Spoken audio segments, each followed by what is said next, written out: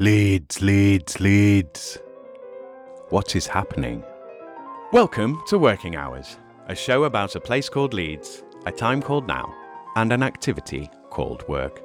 Working Hours wants to record 1,000 loiners over the course of this, the most important decade in the history of the human species, and ask them about what they do all day and hear how they feel about it. My mission is to try to map out what my city, Leeds, a city that has declared a climate emergency, is doing during humanity's biggest emergency. On Working Hours, we hear how loiners have, are, and will be coping with our multiple crises: the global pandemic, Brexit, and of course, the ongoing and accelerating collapsing of capitalism, the state, and the climate through this decade. To do this, I need people like you, dear listener. Most of all, I need people who are in Leeds or who are from Leeds to come on this show and be my guests. So please join me and help me with this mission whenever and however you can. Critically, I will need people like you, dear listener, as financial backers. Please consider supporting or donating to this project. You can do so with a £1 monthly donation via either Patreon or Ko-fi, or you could donate any one-off amount to Working Hours via either Ko-fi or through the LibrePay button on the About page of Western Studios website. Thank you. My name is Simon, and this is all my fault. What did you want to be when you grew up?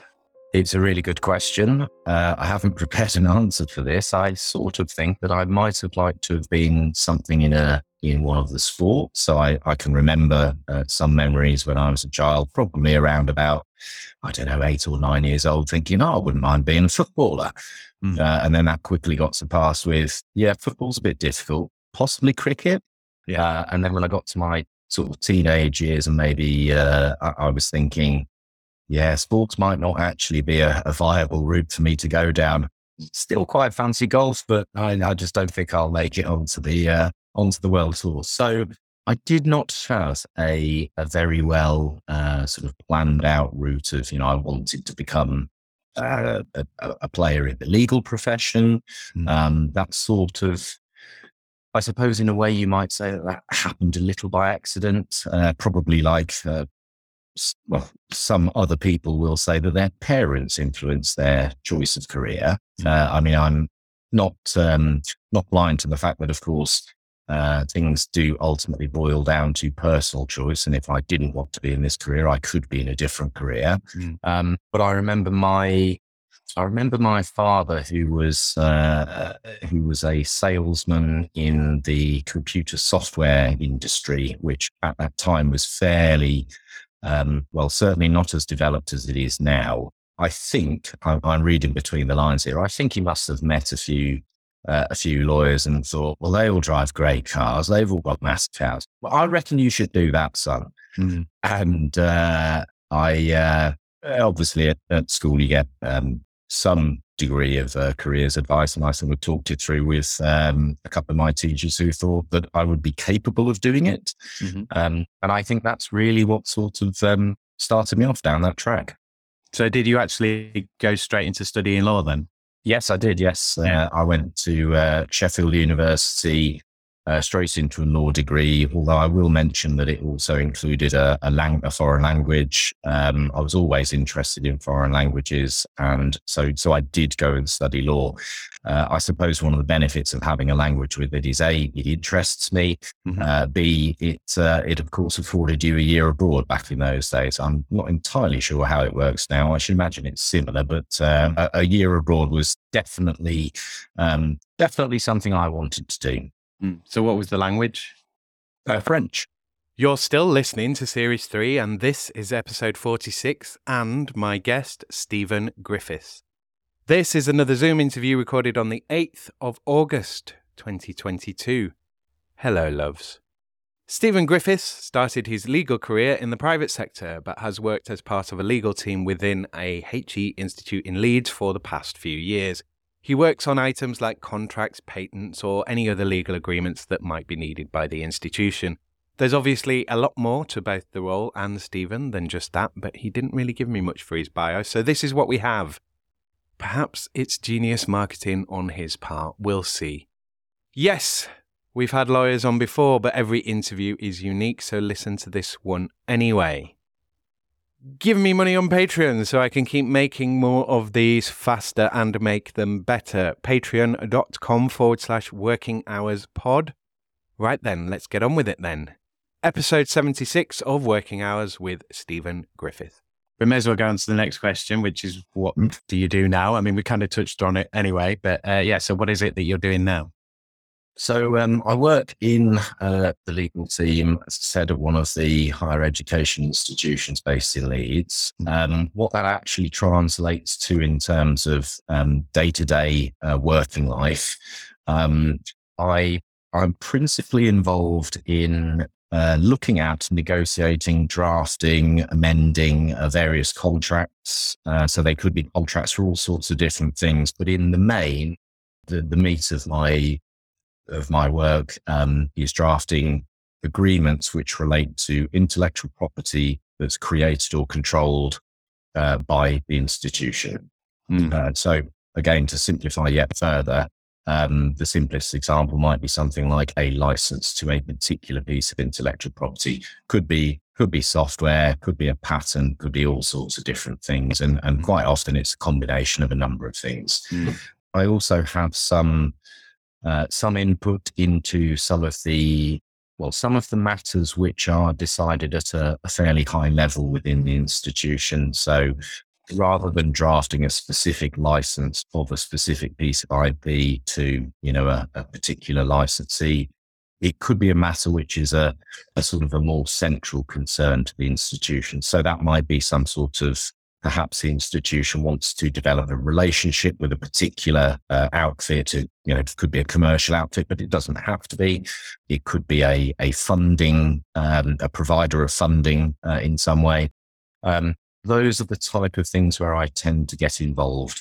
I think it's always somewhat fraught with danger when you say you work in the legal profession. People will almost automatically assume that you're definitely a solicitor or you're definitely a barrister, and you almost certainly go to court every day, whether that's sort of suing the pants off people or sorting out divorce matters or sacking employees or something like that.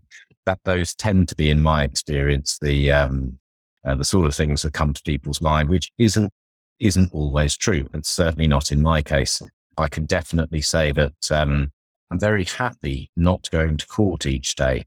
I think if I was coming home each day thinking, well, that was a cracking day of arguing, I'm really looking forward to tomorrow's argument, then I think I would have gone quite a way off the path I choose. I think I'd like to look at my role as collaborative. So I'm constantly working with third parties, and although occasionally there's a temptation to bring some sort of adversarial element into the discussion, the truth of the matter is that both parties tend to win or win better, if I can say that, if it's a collaborative effort. There are compromises to be made, obviously, on all sides, and if we can get a compromise that works for us, then that is the job done. Silly questions first. So what about the golf course and the country club? Are you a member of the country club, and do you play much golf? Well, I used to play a fair bit of golf. I was a member at one of the golf clubs in North Leeds, but I haven't been a member for probably something like about 6, 7, 8 years, something like that. I do still enjoy golf a lot. I mean, I'm even one of those people who's prepared to watch it on television, which is becoming rarer and rarer. But I've got I have a slight niggle in my right shoulder, meaning that I haven't actually been onto the golf course, truth be told, probably for about 18 months or so. I mean, I definitely hope to get back there. It strikes me that as much as people malign golf with it being a waste of a walk, or, I forget exactly the phrase, but nice walk spoiled. That's the one, yes. So I actually quite enjoy walking around the golf course. And particularly if you hit a decent shot, it gives you that sort of satisfactory feeling that is quite difficult to, I suppose it's a bit like hitting a cricket shot out of the middle of the bat or something, or maybe, catching your squash ball just right. So it's quite difficult to replicate the satisfaction that you can get when you hit a good shot. Yeah, so I am not currently a member of a golf club, but I have been in the past. Okay. My next question would kind of be, how did you get into it? I mean, again, we've kind of covered some of that. How did you end up there, basically? I mean, was it sort of law degree and then you were like, this is the area I'm interested in? Or was it just kind of the jobs you found sort of led you in this area? Okay. I think part of a legal education sort of package, if you start at degree level, which I did, you have to cover certain basic topics. So, everyone needs to learn about, suing people. Everyone needs to learn land law and contract law and that sort of thing. So I'm very much today in the I do contract law sort of area. That being said, when I finished my law degree, I had what was then called a training contract. You then do, in my case, it was 2 years of training. So that's on the job training. I did it at one of the major commercial law firms based in Leeds. The firms generally will move you around into different areas to give you some exposure to either things that, might be new to you or stuff that you already knew that you might be interested in. So I worked in 4 different areas in the law firm. Certainly one of them I really didn't enjoy. At least 2 of the others I did quite enjoy. That started to give me an indication of where I fancied sort of ending up. And generally speaking, the way that law firms used to work, I should imagine it might be the same today, but you never know. You would maybe, I don't know, sort of 4 months before you were due to qualify, you'd be having those discussions about A, do you want me to stay? And B, where is there a vacancy? What sort of team can I fit into? And then you'd start thinking, obviously, do I know that team? Do I know the people there? So I had selected my area of practice, that was the corporate department. And what that translates to in layman's terms is it's the team that deal with business transactions, a lot of which are either one company buying another, or should we say one party buying another or another business. Or it could be the other way around. You could be acting for perhaps the shareholders of the company who want to sell their company and they've got somebody interested. Because of the firm that I started with, some of the transactions were a little more high profile. So that could be, I'm sure you're aware that, companies can list their shares on public markets, that you could go and buy some shares in, BT or whoever. And it also covered, so there was a decent international element to the work that I started doing there, because I think primarily because of the size of the firm and the coverage that they had. So I said it was based in Leeds, but in truth, this is a firm that had offices both around the UK and also internationally. So I started doing that, and I practiced in that area for probably about, let's say the thick end of 10 years, because it was in that sort of region. And then I sort of transitioned into the current, my current employer. My role actually within the institution I work has actually evolved over time as well. So it didn't always used to cover all the things that I currently do, but. And I think this is an important point I'd like to make, that in my opinion, I don't think you can get anywhere in the legal profession without having a decent grasp of contract law in particular. I certainly remember some of my professors at university indicating that essentially society itself is virtually based on contract law. I agree with you that we won't kill each other's wives or children, because if we do, there's a consequence. And that's an extremely abstract example, but it does in my view, proves the point that there are social norms, which if you want to be part of society, you have to agree to abide by that, which is very similar to entering into a contract saying that you will or won't do, X, Y, or Z. What's interesting? What holds the interest for you? Like, obviously, you've been doing it over 10 years.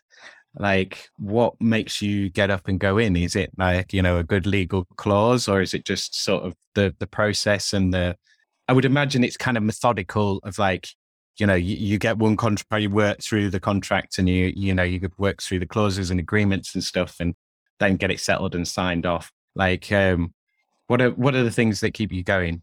You've alluded to some of the aspects which are interesting. So I would say that given my career has had essentially two quite different chapters, one in the cutthroat commercial world for about 10 years, and then working at the institution, which, as I said earlier, is a bit more collaborative and a bit less cutthroat. There are still actually quite common goals between, or certainly common feelings between both roles.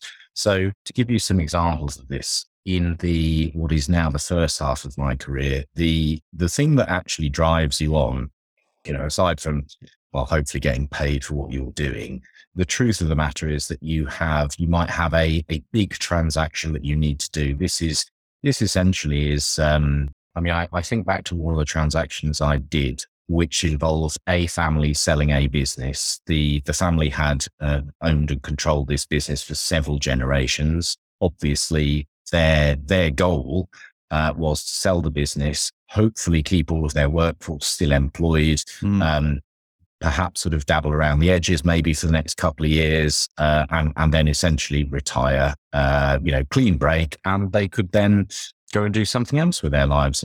Maybe that would have been investing in something else, I don't know, buying another smaller business. You could think of all sorts of examples.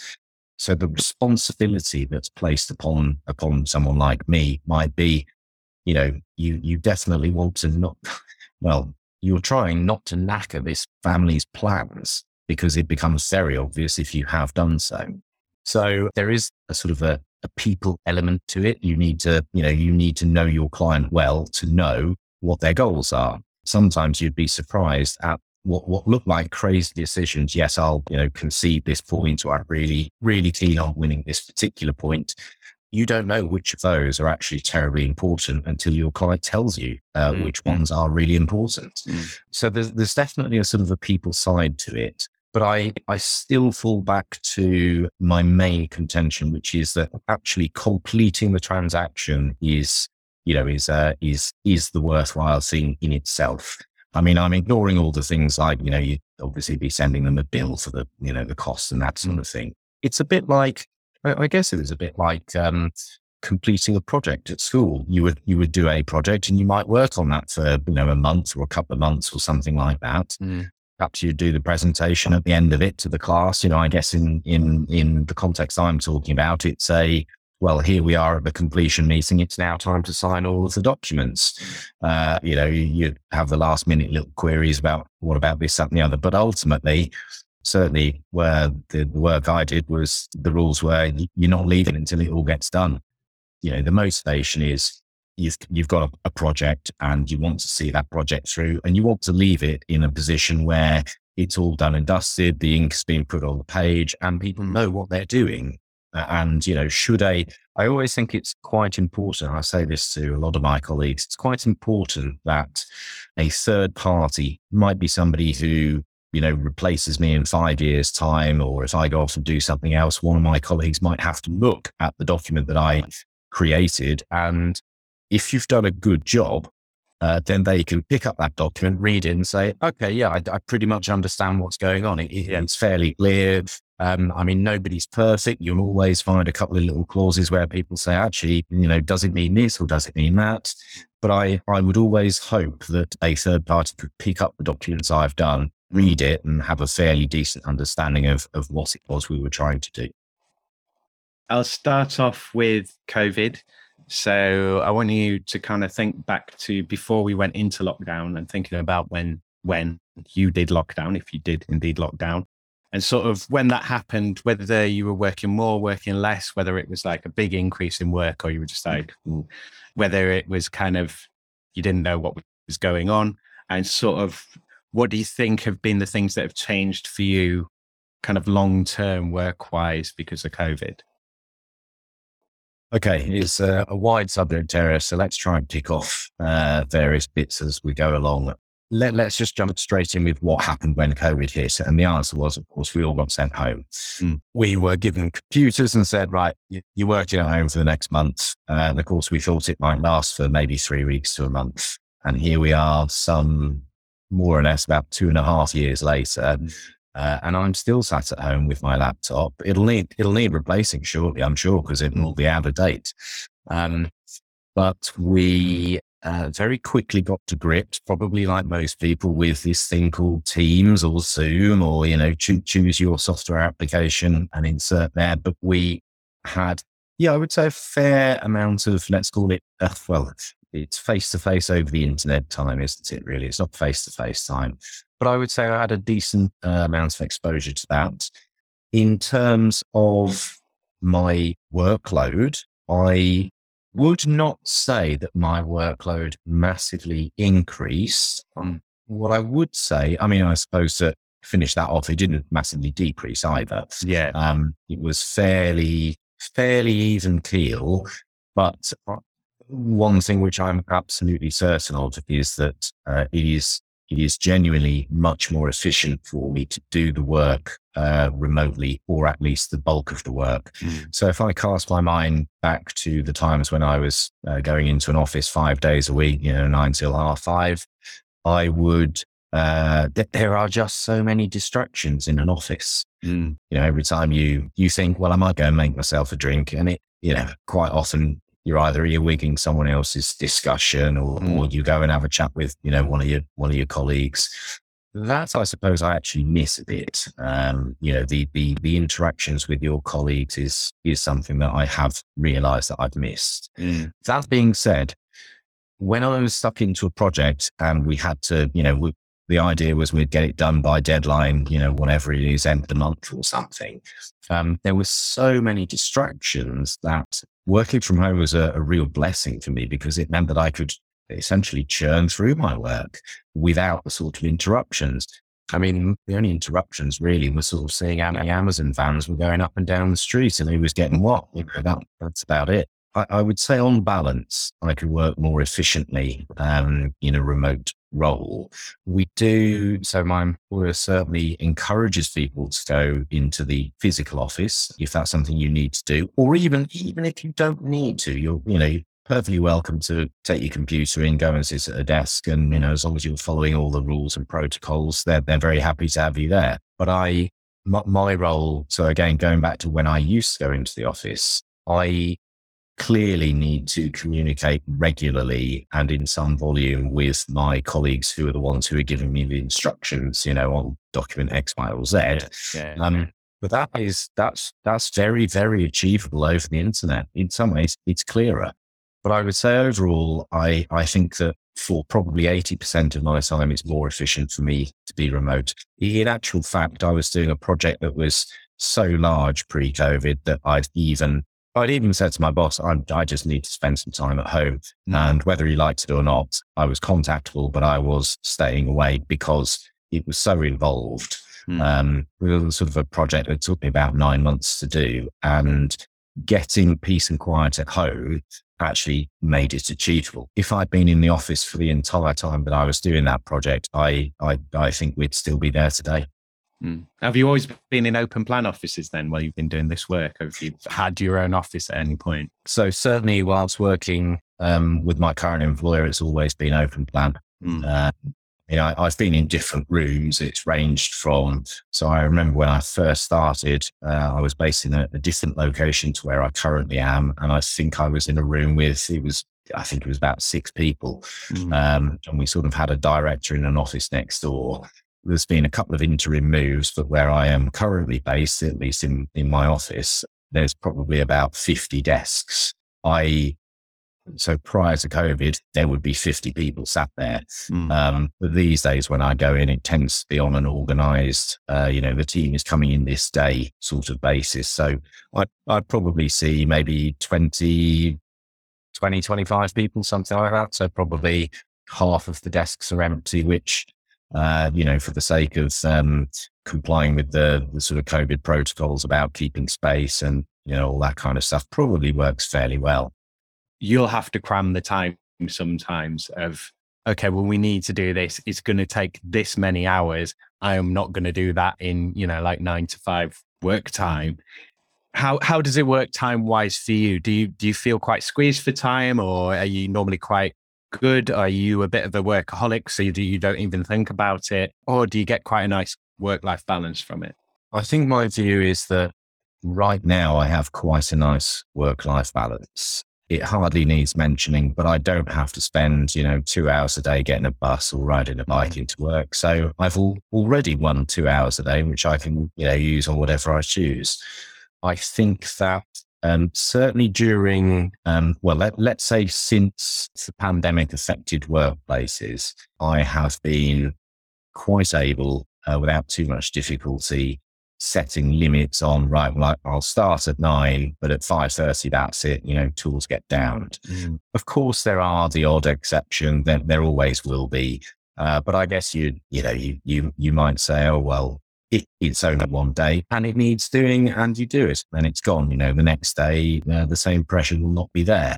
I think it can be, you can fall into a little bit of a trap. If you are at home and you've got your computer at home and your computer is on, some people undoubtedly will be minded to, check what their email account is saying at 7 p.m. Yeah, I don't have that problem. I can, if the computer is still on at 7 o'clock, then I can probably see that sort of stuff, but I'm certainly not going to do anything about it until the next day because, after work is my time. Put it this way, I don't have to fill out a timesheet and therefore nobody is knocking on my door saying, hang on a second, why aren't you working, 7 p.m. or whatever, because you haven't done enough hours this month.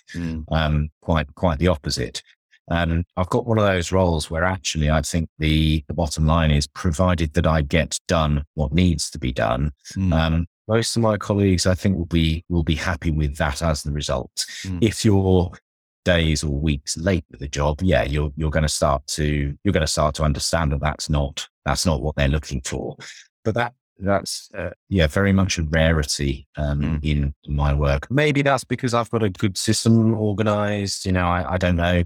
Possibly there are others who do get into trouble that way. But I think that when somebody introduces me to a task that needs doing, one of the things I'm always going to ask them is, what sort of time frame are you working on? And if they say, I need it by the end of the week, then, I can look at what my other commitments are and organize myself accordingly. And if they say, I need it by the end of today, and I say that is, I'll either say it's just unrealistic, polite way of saying, no, that won't be happening.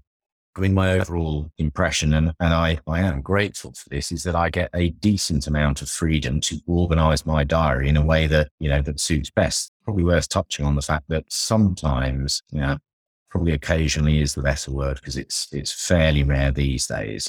I might be talking to somebody in the US, for instance, and of course they, us having something between 5 and 8 hours difference obviously means that our working days are, don't align. So if you wanted to talk to somebody at 9 o'clock in the morning, their time, that'll be anything from probably 2 in the afternoon to 5 in the afternoon here. And if it's an hour and a half call you're going to have with them, then that's one of those days when you might run over. You'd organize yourself such that, maybe you'll start half an hour later the next day, or, something along those lines. I imagine you go into a day with your day's kind of planned in your head already before it's not like, oh, I've turned up at the office, what's happening today? It's like, you know what you're doing the next day, or, potentially through the week. Mm-hmm. Yeah, that is true. Yes. So I have my trusty notebook, which I just basically write notes on whatever anyone, gives me in terms of jobs. Your calendar obviously gets filled up with various bits and bobs. A lot of my calendar entries are not meetings with people, but I just block out the time to do, job number 1, job number 2, etc. And so I tend to, particularly when it's something I know I need to put quite a lot of concentration into, I might block off an afternoon or something, block off an entire morning, and I'm just not. Even if somebody calls, I would not answer the call unless I knew that it was, say, for example, connected with that particular job. That's you see, allowing yourself to be interrupted like that, that gets you back into the field of having the problems that I used to have when I was in the office. You know, my boss is saying, we've got to get this document out today. And well, the next thing you know, you got, 2 or 3 people going, could I just ask you about this? And inevitably, what's the biggest lie in the workplace? This will only take 5 minutes. Is that your line? That's the line that people always, it's only a quick one. No, it isn't. I'm going to move on to Brexit. Basically, the question is straightforward. Since we have Brexited, have you noticed any change in your work? Good question. I've noticed changes, but I don't think I have seen huge changes as far as my working life is concerned. I still liaise with a lot of folk that live around the institution who are from an EU background. Still plenty of French, Italian, Spanish, etc., who are still colleagues. One of my sort of previous strings in my bow used to be that I helped a lot with the putting in place documents that were European funded and therefore probably involved something like, anywhere between about 5 and 10 European institutions, mostly universities, but not always. I mean, I don't do that anymore because I have a slightly different, angle with my role now. I mean, I don't know whether I haven't actually asked colleagues who look after that, whether that has changed for them. I thought when Brexit happened that, that'll be it. That department's going to close down because we're no longer in the EU. That has proven to be false. It hasn't. They got more work. Well, I'm not sure if they've got more, but what I would say is that, I thought it would be literally, there'd be, Downing tools and, they'd all get fired and nothing to do. But in actual fact, I think a lot of you had, let's call them, split it into 2 categories. You had EU funded projects that were already in place pre-Brexit and that therefore continued post-Brexit. Well, I mean, there's just no point kicking out your, English counterparts purely because of Brexit. And then, of course, new projects where, I don't know whether it's more difficult. I can't imagine it's less difficult for us to get funding. So I have to assume that it's either just as difficult or perhaps more difficult now.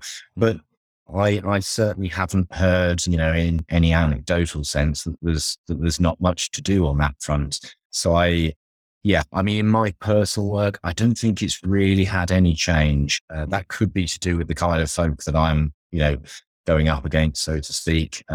But I thought some of my colleagues would have been harder hit than they have been. Do you have to do any social media work in your role? And how much time does that take up for you?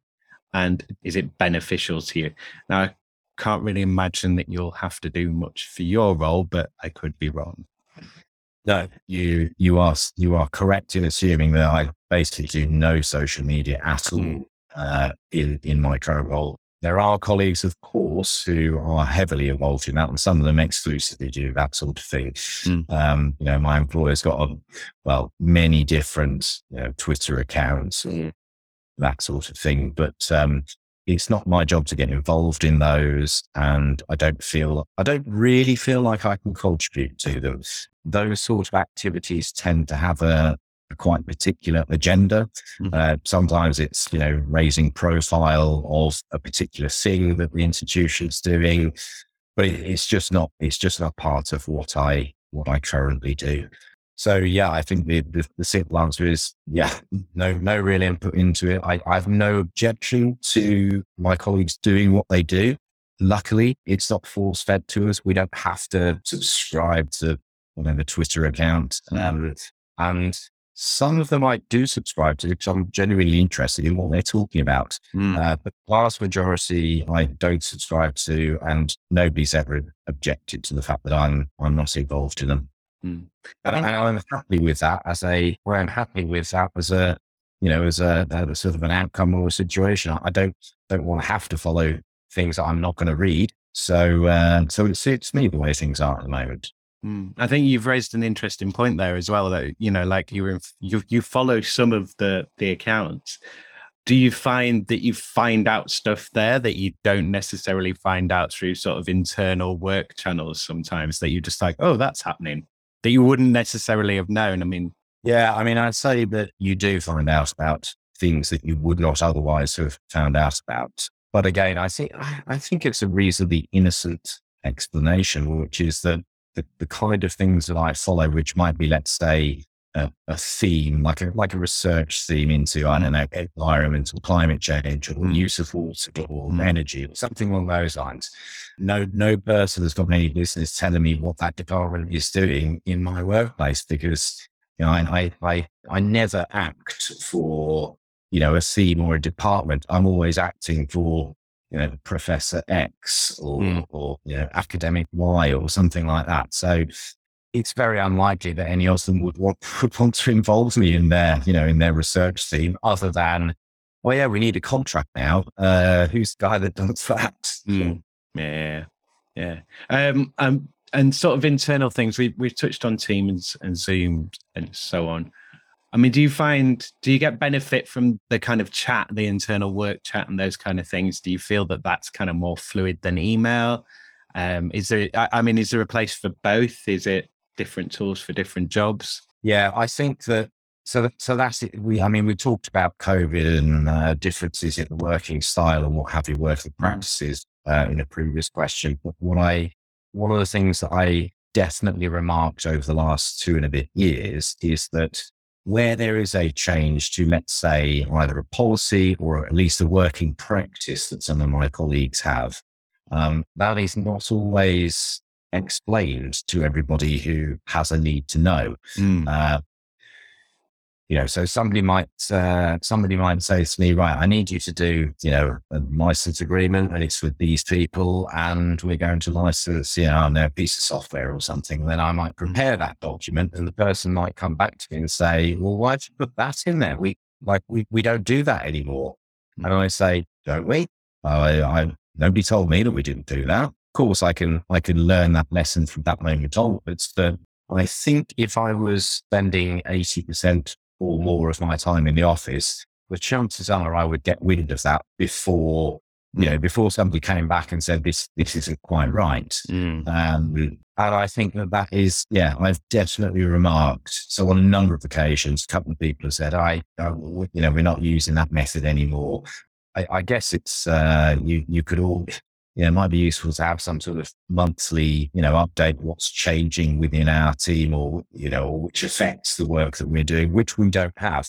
Maybe other teams do, but certainly my team doesn't. And because we have, probably like most people, some, either a weekly or a monthly team meeting. I think ours are every 2 weeks, but there are things that happen during that 2-week period, which you just, given all the other stuff you already need to do, deal with all the formalities and that sort of stuff. I just don't think there's enough time to actually say, well, by the way, we're talking to this person, we're thinking about changing our line on this particular point. Does anyone have anything to say? Or maybe it will just be the boss saying, this is how it's going to be. But the truth is that there just isn't enough time to pack it all in. People talk about with media and communication, you sort of, well, we've got all these methods to communicate with each other, and like it's harder than ever. I think it's that we underestimate how hard it is to communicate. Like part of the reason, I think, rather than, they've just appeared, it's like we've invented all these new methods because we haven't cracked one yet where we can totally just like, I know exactly what you mean. And, and that's kind of why you're there as well. So it's like, look, we're all on the same page, like literally on this page. Well, I think one of the other things to say, it's all very well, trying to communicate in 1,000 different ways and, putting a load of content on your social media outlets. And, the answer was there had you chosen to read it. Yeah. I mean, the thing is, for every social media post you put out there, I need to take time to read it if you're expecting me to learn anything from it. So, and I think that a lot of the things that I was just talking about, in the sense of, we've had a change of stance on a particular issue. That's the kind of thing which you would get that learning by osmosis if you were in an office for 80% of your time. And I'm acutely aware of the limitations of working at home in that respect, because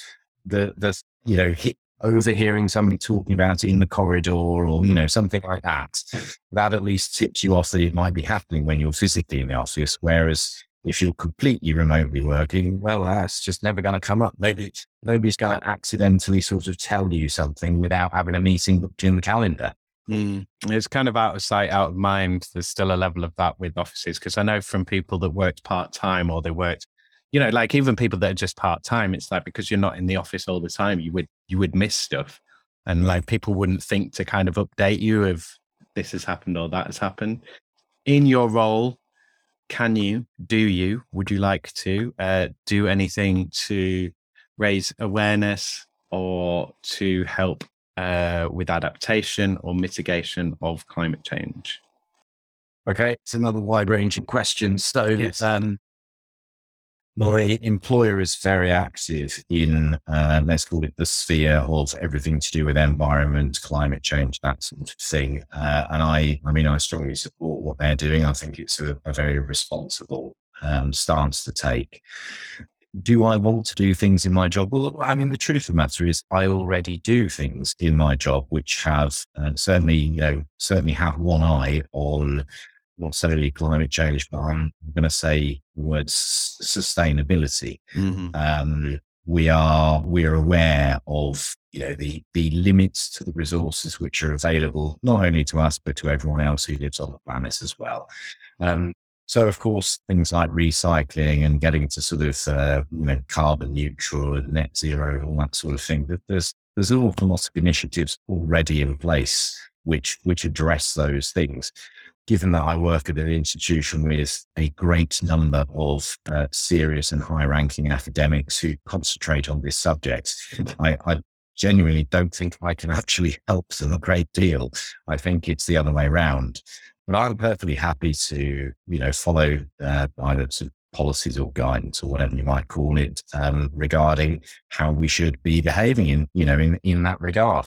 You might imagine that a couple of years ago, my job would be a lot more paper heavy than some other jobs. If you're just somebody who's on the phone for 8 hours a day, you're probably not going to use a great deal of paper. Whereas if you're drafting documents and then checking them and then amending them, that is, that's a role which cries out, you're going to use a lot of paper. And whilst we've been doing our best to recycle the vast majority of the paper for quite a while now, the last time I printed a document, I think possibly earlier this year, but only on a couple of occasions. So, I'm already aware of the fact that I was just not using that resource in the same way that I was previously, which makes me feel fine about it. There are some challenges not having a physical paper document in front of you, but with the technological tools we've got available to us, it's not so difficult to surmount those sort of problems. I do feel like I participate in that area by following, as I say before saying the rules, but you might as well say the rules that are imposed upon us. But I don't object at all to having rules along those lines imposed. I'm somebody who's, I am concerned about, the environment and climate change generally. So I'm kind of all ears to that sort of thing. It's not an abstract issue now, is it? Because, when you've got a third of Pakistan underwater, you've had temperatures temperatures hitting 50 degrees around the world all through summer, and in some cases, people's winters. It's not something that's abstract enough in the future anymore. No, far from it. It's thrust in our faces on a daily basis, but I would probably say rightly. I'm thinking that with an institution such as yours, and you've got, it's kind of values-based stuff, but all of that's policy for you, you've got to, it's not a legal statute. Well, maybe it has connections to, depending on their arrangements and so on, but the organization is like, these are part of our values. So I would imagine that's got to be part of every kind of contract that you're kind of working on? There is an element of that in the contractual world that I live in. I mean, I certainly wouldn't. I would be lying if I told you that every contract I did had a schedule. Yes, you're not allowed to use excess resources or something like that. But we do have. So I mean, if you said, well, if somebody came to me and said, right, like I need a contract and it's going to be with this particular company. It's a company that's involved in one of those industries that's very exploitative of the resources it's using, then I think that I would be referring the question of should I be doing this job? I'd be referring that upwards to get a view on, do we want to engage with, say, a coal mining company? Yeah. Or, I mean, you could put a number of different industries into that pot, but there are certainly, as a question of fact, there are some industries which the institution will not want to be involved in. And that pot of, who don't we work with, that evolves over time. I think, generally speaking, the institution's intention is to work with as many people as it can. That's a sort of a start point. But I do think that there are always caveats to, do we really want to work with, company X that's been exploiting child labor in, sub-Saharan Africa for the last 20 years. And there's a big expose in the press about it. Whilst I use that example, another example just as good would be some sort of environmental impact that this other organization has had. We're not going to work with everybody. Yeah. And reputations, like, it's a big thing in that area because you need so many people to be accountable to. Yeah, that's right. I mean, it's reputation is not absolutely the first thing that is considered when we think about do we want to do a job, but it's definitely on the list and it's definitely top half of the list. Higher education institutions need to raise funding, and they need to get it from public money, and they need to get it from industrial source. I suppose I could call it private finance. And we, as more and more companies, of course, are jumping on the boat of hang on, we don't want to be associated with you if you're doing X. Well, we need to make sure that we need to make efforts to ensure that we're not cutting off a source of funding by virtue of the fact that we are involved with, let's say a controversial party. And I mean, we are currently talking about somebody controversial from an environmental perspective, but it need not always be from that perspective. It could be, it could be for another reason, but certainly the environmental and sustainability considerations are to the fore quite often. Yeah. If you had a universal basic income, so you've got your basic needs met, how do you think that would change your work or your attitude to work? Would you still be doing what you're doing now? If you would still be doing that, would you be doing it the same way? How do you think it would change things for you? Well, it's difficult to know where to start with that. So I assume, let me just make sure that I'm along the right lines first. By this universal basic income, you're suggesting that every person, man, woman, child or other, is getting, I don't know, £10,000 a year or something. Yeah, but that's an amount to live, yeah. Yeah, a number. I mean, my first reaction is, I don't know. It's a tough question. So I suppose maybe I could try and address some of the issues that you would like me to talk about. I guess by starting with, do I agree with it? And I don't know whether I agree with it or not. It's another good question. I think it probably would have, it would influence my job insofar as it would change things somewhat. I mean, we currently live in a society where certainly the majority are encouraged to go out and, do work, earn money, thereby better yourself, make sure you've got the resources to support you and your family and all the rest of it. If on the other hand, that was just given to you on a plate, we probably tell something by my phrasing there. I'm not sure that I fully agree with everybody getting a number, because I mean, presumably the system that concerns would be everyone gets a number, and then if you want to do a job or something extra on top of that, you've got the ability to earn more, cash and resources or whatever it might be. Yeah, I don't know. The bit that I'm wrestling with a little is I quite like the incentivization that drawing a salary gives people. If you're hell bent on becoming a millionaire, well, you're probably going to spend 18 hours a day, trying to develop that idea, which will turn you into a 7-figure wonder.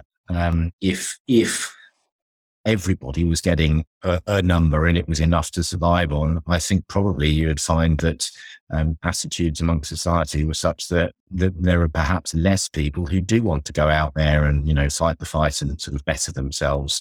I think it would reduce the incentive to do that. And I'm not sure that's something that I would necessarily applaud. Is that a bad thing, though, in a situation where most work is kind of driven by creating carbon, and the thing that we need to stop is carbon? I mean, don't you think there is a benefit to putting lots of people out of work, because we have this kind of obsession with growth and production? So I like to use the David Graeber thing of like, you make a cup once, you wash it 100,000 times. Like, shouldn't some people be doing less? And, some people are kind of a bit unemployable. You've given a different perspective on the question there, which I hadn't immediately considered. And I can see some sense in saying that, but I think ultimately, or probably, I think probably I'm going to fall back to a position of saying it's all very well to say, let's give everybody, X amount of pounds that they can spend. But where does it come from? Where does it come from? What if everybody said, do you know what? This year we're all happy to have, like this notion of £10,000, and we're all just going to stay at home. I mean, where does that money come from the following year? Because I would argue that the economy is done a lot less. Perhaps today it is fundable, but I think if many more, if you saw a massive shift in the demographic of people who are actually doing a job for earnings, and by that I mean, to the extent that most people actually decide that, I could just sit at home and, get my standard sort of bread and milk each month and I won't actually do any work. I think that is the system then sustainable? Where do you find that cash from in year 2? What about in year 3, when even more people are deciding? I mean, from an environmental perspective, it probably would help the planet if we all just sat down and did nothing for a couple of months or something.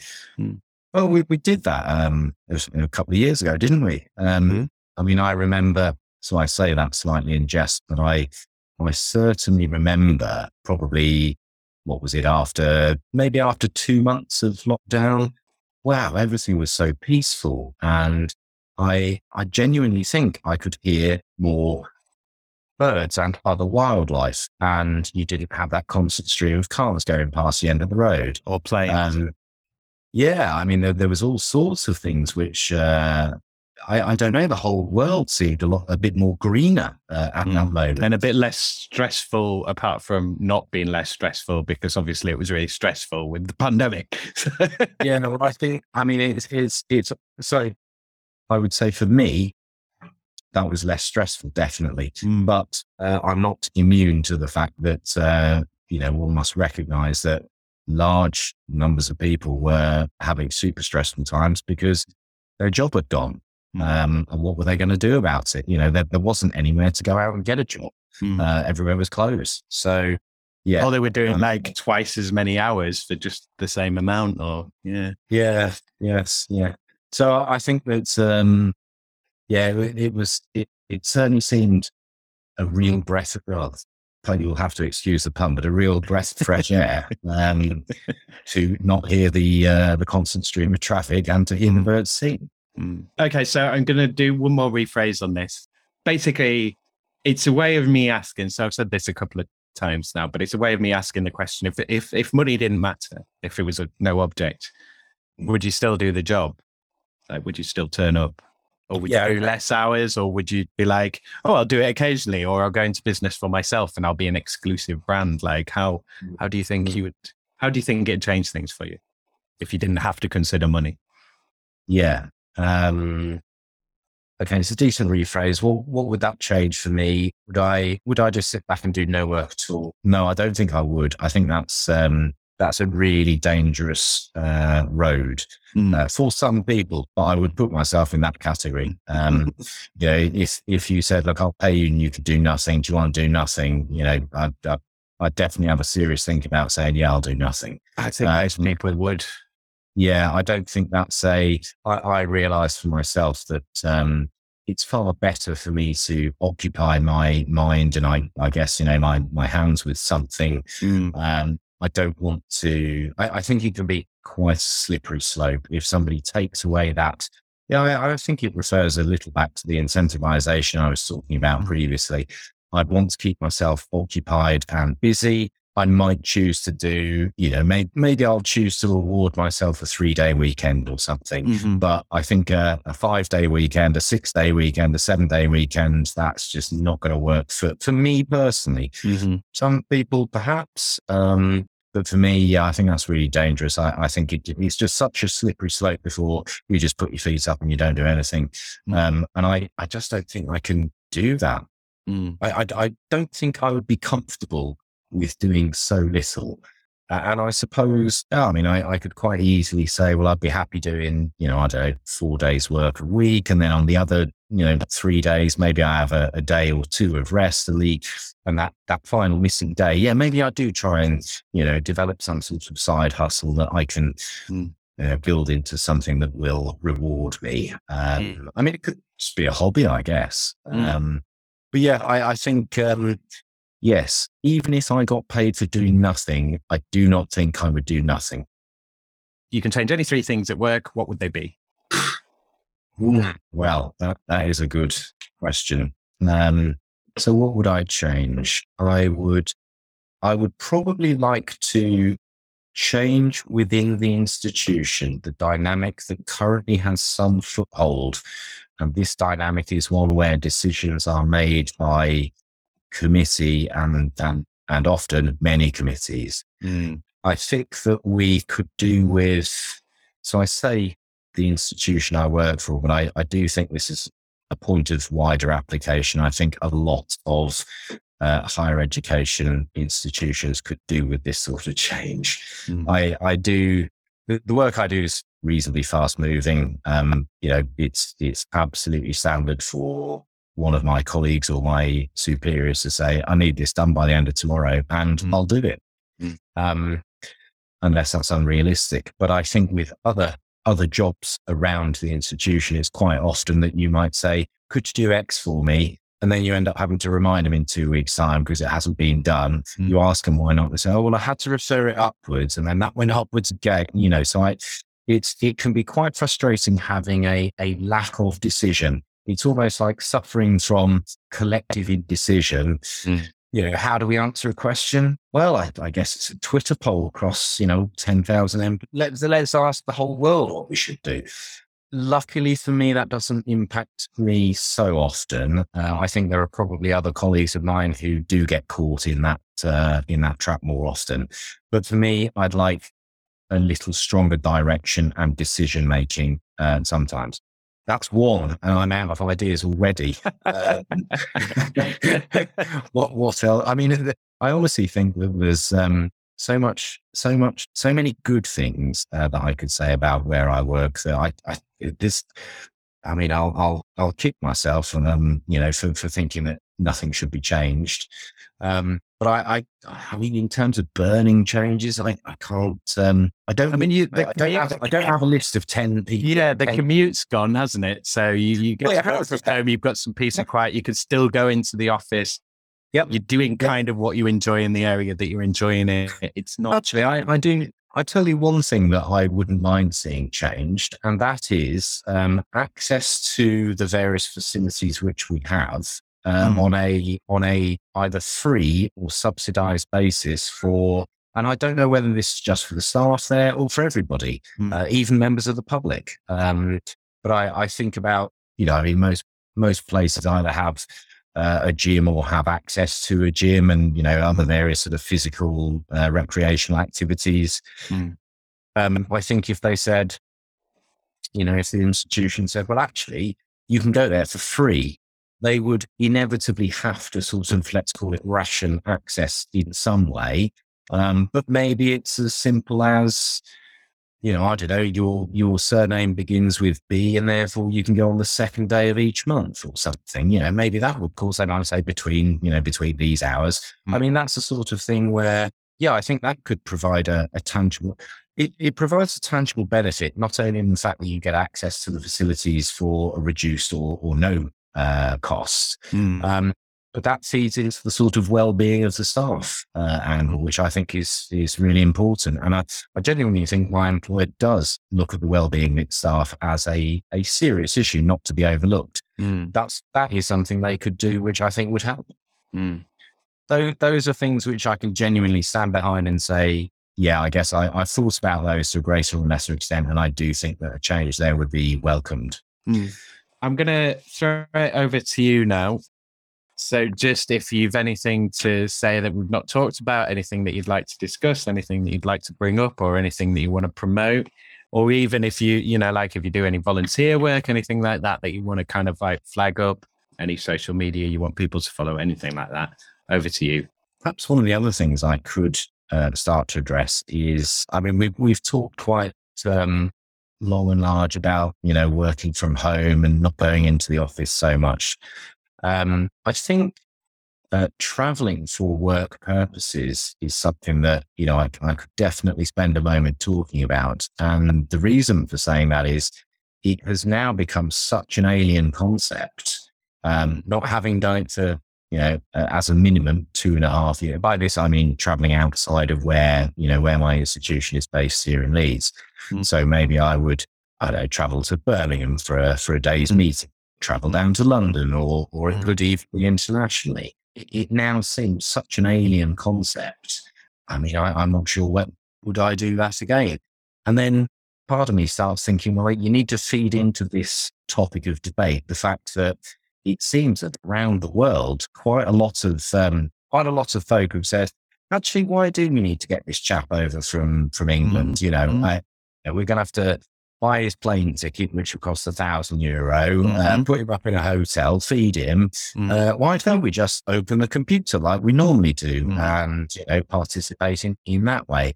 It certainly opens your eyes to the fact that, certainly winding the clock back many years when, I'd quite often have to, for instance, get the train down to London and it'd be an all-day meeting, and you'd be getting on the 7:00 train, you'd be coming home on the 8 p.m. train, it'd be a very long day, all the rest of it. But of course, first things first, you take 5 hours worth of traveling off that day if you were just doing things remotely, which then starts to make you think about the environmental lack of impact that using a computer to do your meetings in that way. The tangible benefit is that people don't need to use the ridiculously expensive train. So there you go. There is resources being spent by either my employer or the person that's inviting us down. It just sort of, it almost rams home the point that we used to do things in some instances, you would say, a really inefficient way. Inefficiency can be viewed from, different perspectives, but in terms of use of resources, it seems like it was very inefficient. I mean, certainly not all of the problems are solved now, but I do think that some of the problems are solved. So when I travel into the office, which I probably do once every couple of weeks or so, I ride my bike every single time I go, even if it's raining, because it's actually really nice just to get out there. I mean, I'm a bike rider. You're not doing it every day, are you? So it's not like, oh God, again. Yeah.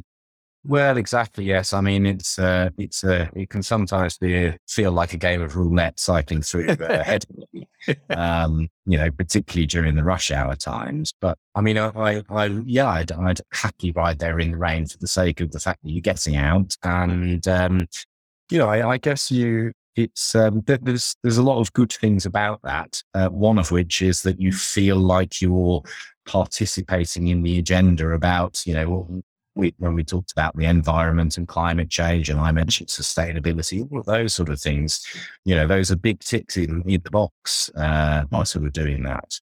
And I think that in previous times, although I used to ride my bike a bit into work, it just wasn't the same as now. I mean, now if you said to me, can you drive to your office? I think I'd pretty much object on principle and say no, but I'd happily get my bike to go there.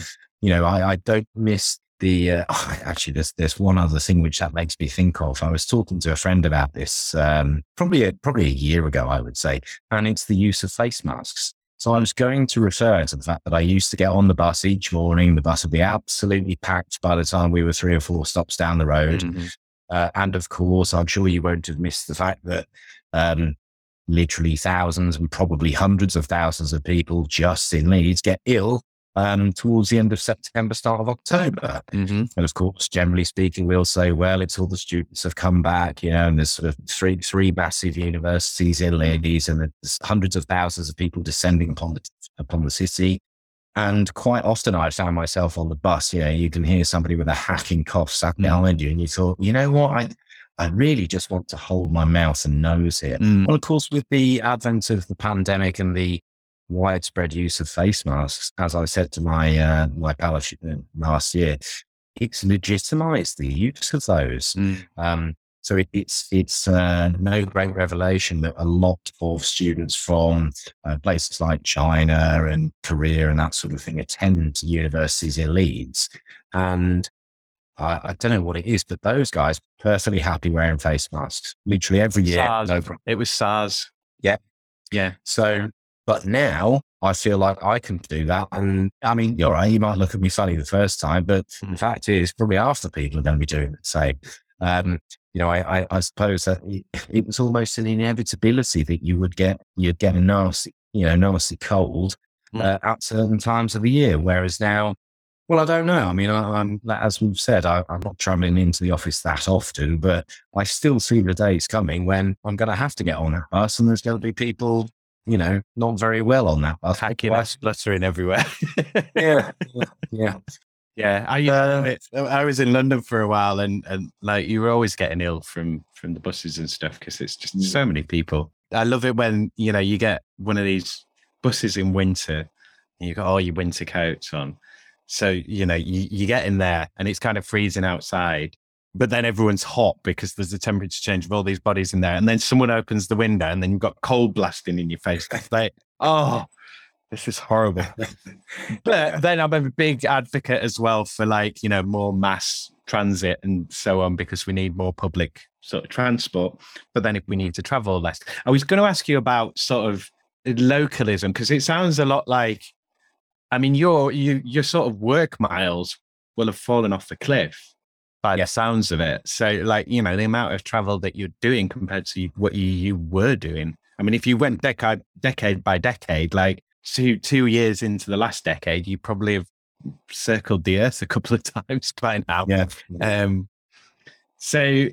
I mean, does that make you, has that kind of shrunk your world outside of work as well? Do you travel around less, or do you sort of travel as much or more? Do you think it's had any impact? Yeah, another good one. I mean, on balance, I'm probably going to say that it hasn't had a major effect in one direction or the other. So, I think most people would say their working week, they're based at home, I've got, home/office attendance, but then, you do something at the weekend, and that doesn't necessarily involve traveling to the other end of the country every weekend, but you definitely want, some visits or that kind of thing to places that you haven't been or haven't been to recently. And I'm still doing those, whether that's seeing friends or, driving up into the Dales to go for a hike or a bike ride or something like that. I'm still doing it. Visiting my family, for me, is a trip to the South Coast. So I'm still doing that, admittedly not every weekend. But I would say that the regularity is pretty much the same as it used to be. I mean, yes, I suppose I could say that there was a time, in the pandemic proper, so turning the clock back a couple of years ago, where, yeah, I mean, I'd be looking with sad eyes out at my car thinking, well, crikey, I'm going to have to go and do some miles in it because otherwise the battery's going to go flat. Yeah.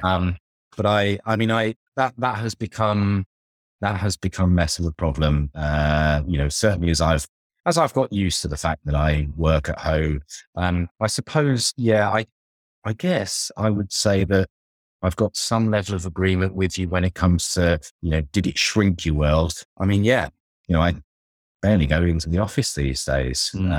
So seeing the four walls of my, it used to be a makeshift office. Now it actually feels like my office. Yes, that takes a bit of getting used to, but it almost makes you feel more incentivized to say, right, so weekend, I'm going to go to the Seaside or the Dales, or I'm going to go into town to go to the cinema because it's something different from watching the telly. But then that's probably still a reduction in miles, because you've already got rid of those miles of travel. So I mean, it'll be 5 days a week. I mean, there are weeks where it differs, but the vast majority of my time, 80 or 90% of the time, I'm not doing the round trip of about 12 miles or something to go to work. So the mileage in that respect is drastically reduced, and I'm not doing more mileage at the weekends that is, enough to sort of make up for the reduction, if you know what I mean. But I don't mind that at all. I mean, in my mind, it just means I have less impact on the environment, which is negative. I mean, even if one advocates, as you called it, mass public transport, to stop having 50,000 cars driving into town, instead just put 1,000 buses on, or 1,000 trains, or 1,000 trams. Tube, let's have bloody tube. Well, I mean, I'm a lot of transport or trams or a monorail or something, but we should have, like, Leeds is big enough. We should have something. Yeah, I don't know. Do you really think so? I mean, I was at university in Sheffield when they built the tram there, and I think I probably used it maybe 3 times in 4 years or something. Well, I mean, that's perhaps a bit disingenuous because they hadn't actually completed it until I came back the following year. But the fact remains, in the remaining, 9 months I was there, I used it 3 times or something. I think the problem with the reason I'm not a massive proponent of having a tube, a tram, something like that in Leeds is because I'm acutely aware of the fact that, so the buses have, in my opinion, pretty decent coverage. To me personally, I only need to walk about 100 yards to the bus stop. Some people are less fortunate. They might have to walk 300, 400 yards. Some people will inevitably have to walk half a mile. But with a static fixed system like a tube or I mean, you can't just go, I'll tell you what, this year we're going to have a train line that goes straight up to Dossall Road. That sort of thing takes 10 years to build. Oh, yeah. You can't chop the chain. Whereas a bus route, you can say, actually, can you start turning left at the top of the road, not straight on, because we need to go around the back of the houses and pick up some more people. And I think the size of I probably don't need to tell you how much a tram, tube, etc., those systems are outrageously expensive. I honestly struggle when you see numbers quoted in the press about, it's going to be a 400 billion pounds to build 3 miles of train track. I just think I can't see how they're going to spend that money without making the track out of money. And then they're going to have to make the foundations out of gold as well. I just don't see how it's so expensive. I mean, isn't it? It's people in the way. It's contracts. Well, I mean, getting paid and people like having to do bits of work and do bits of research and I mean, it's just done it. It's in my field of view because, of course, it's public funding in the main that funds it. And the numbers they talk about are just outrageous compared to, well, various other things. You'll probably be aware of that promise that was made during Brexit times, which I probably don't need to repeat. Here's a hint: it has a connection with buses, and that sort of number is absolutely small fry compared to some of the numbers that you might hear about things like HS2, for instance. I don't know how much it is per mile, but it's massive. It's probably a bigger number than the number that I was thinking about per mile. So if you want to make 150 miles worth of track, I mean, it's just an outrageous amount of money. I'm sure it's greater than the GDP of a lot of countries, no doubt. It just seems quite wasteful, or maybe wasteful isn't the right word. Maybe just expensive is the right word. Near to where I live, they've just opened let me get this right, I think it's the East Leeds Orbital Road. So it's basically a nice new stretch of road. In my mind, what have they done? They've built some extra roads, feels like they've maybe done about 5 miles worth of roads. I'm fairly certain that the cost of it was either $1 billion or, it must be many hundreds of millions of pounds. Well, and of course, with the economic conditions being what they are at the moment, maybe in a couple of months, we'll be looking back, wondering, saying, did we need 5 miles of extra road, however smooth it might be? Or would we have been better, say, I don't know, giving people free heating or something for a month? Don't know the answer, but, I just feel with a lot of the public projects, the numbers involved are outrageously large. Thank you again to Stephen for being my guest. Thanks again to all my guests, and thanks to you, Leeds, for being my subject. And of course, most of all, thank you to you, my dear listener. See, a nice short one with not too much editorialising in it. Did you like that? Was that better or worse? I don't know. But if you want to tell me either way, you can. Super easy like. You can follow this show on Twitter at Working Hours 3 and on Instagram at Working Hours Pod Leeds. Use the hashtag Working Hours Pod Leeds to stay up to date on when new episodes are being released, to DM me with your questions, or most importantly, to get in touch if you'd like to be my guest on this show. Please do chuck in anything you can to help the show grow. Go to ko-fi.com/working hours and join me there for £1 a month, or you can make a one-off donation of whatever amount. You can also go to patreon.com/working hours pod to support Working Hours, again from as little as £1 a month. Why not be super awesome and join both? Do something new and something different. Remember to like, share, follow and subscribe to Working Hours. That's me. Cheers ears. Take care out there and be kind to each other, Leeds. Working Hours is produced, recorded, edited and published by Simon Treen for Western Studios Leeds Limited. The music was The Bees from Chopin's Etudes, which is in the public domain and was taken from museopen.org. Please like Western Studios Leeds on Facebook at facebook.com/Western_Studios_Leeds and on LinkedIn, linkedin.com/company/Western-Studios. Leeds, are you considering taking the plunge into podcasts or audio content? Then think Western Studios for support, advice and guidance on getting it made.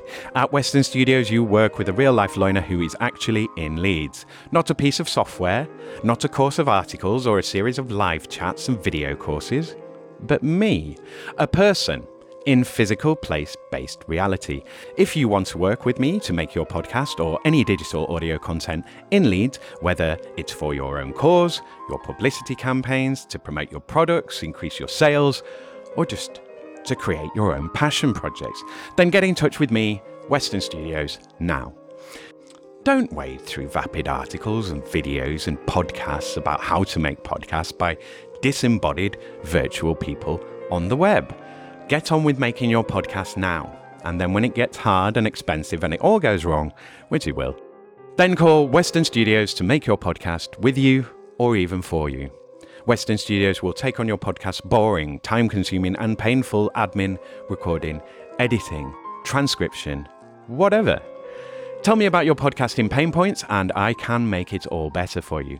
I feel your pain. For a charge, I will share it. Remember, podcast work is work. Leads businesses, leads campaigns, leads brands. Got an inkling that you'd like a podcast but don't know where to start? Contact Western Studios at makemypodcast@western-studios.com and we'll start making your podcast straight away. The first hour of arranged consultation and pre-production time is free. £25 an hour after that for editing, recording, production. I can also arrange hefty discounts for the right projects. So tell me your idea and your budget and I'll tell you what I can do for you. What do you have to lose? Time. That's what. Time is running out. The best time to make a podcast was 10 years ago. The second best time is right now. Writers in Yorkshire, what are you doing with your lives? Hopefully you're writing. Well, I know there are listeners out there who want to hear great original writing performed as audio content that is about and for and has been made in Leeds. How do I know this? Because I'm one of them loiners what wants it. Help me make your old screenplays, unpublished novels, unperformed plays, stories, poems, and performances, whatever you got, baby, and make it as podcast content. Is your work arty, salacious, pulpy, strange? Good. Is it unfinished? Good. I can help you with that too. I can work with you to find actors, musicians, and voiceover artists and quickly realize your projects. I get practice making the shows and you get a finished, performed, and published version of your writing. Save yourself the hassle and the headache of making your podcasts on your own by working with me instead.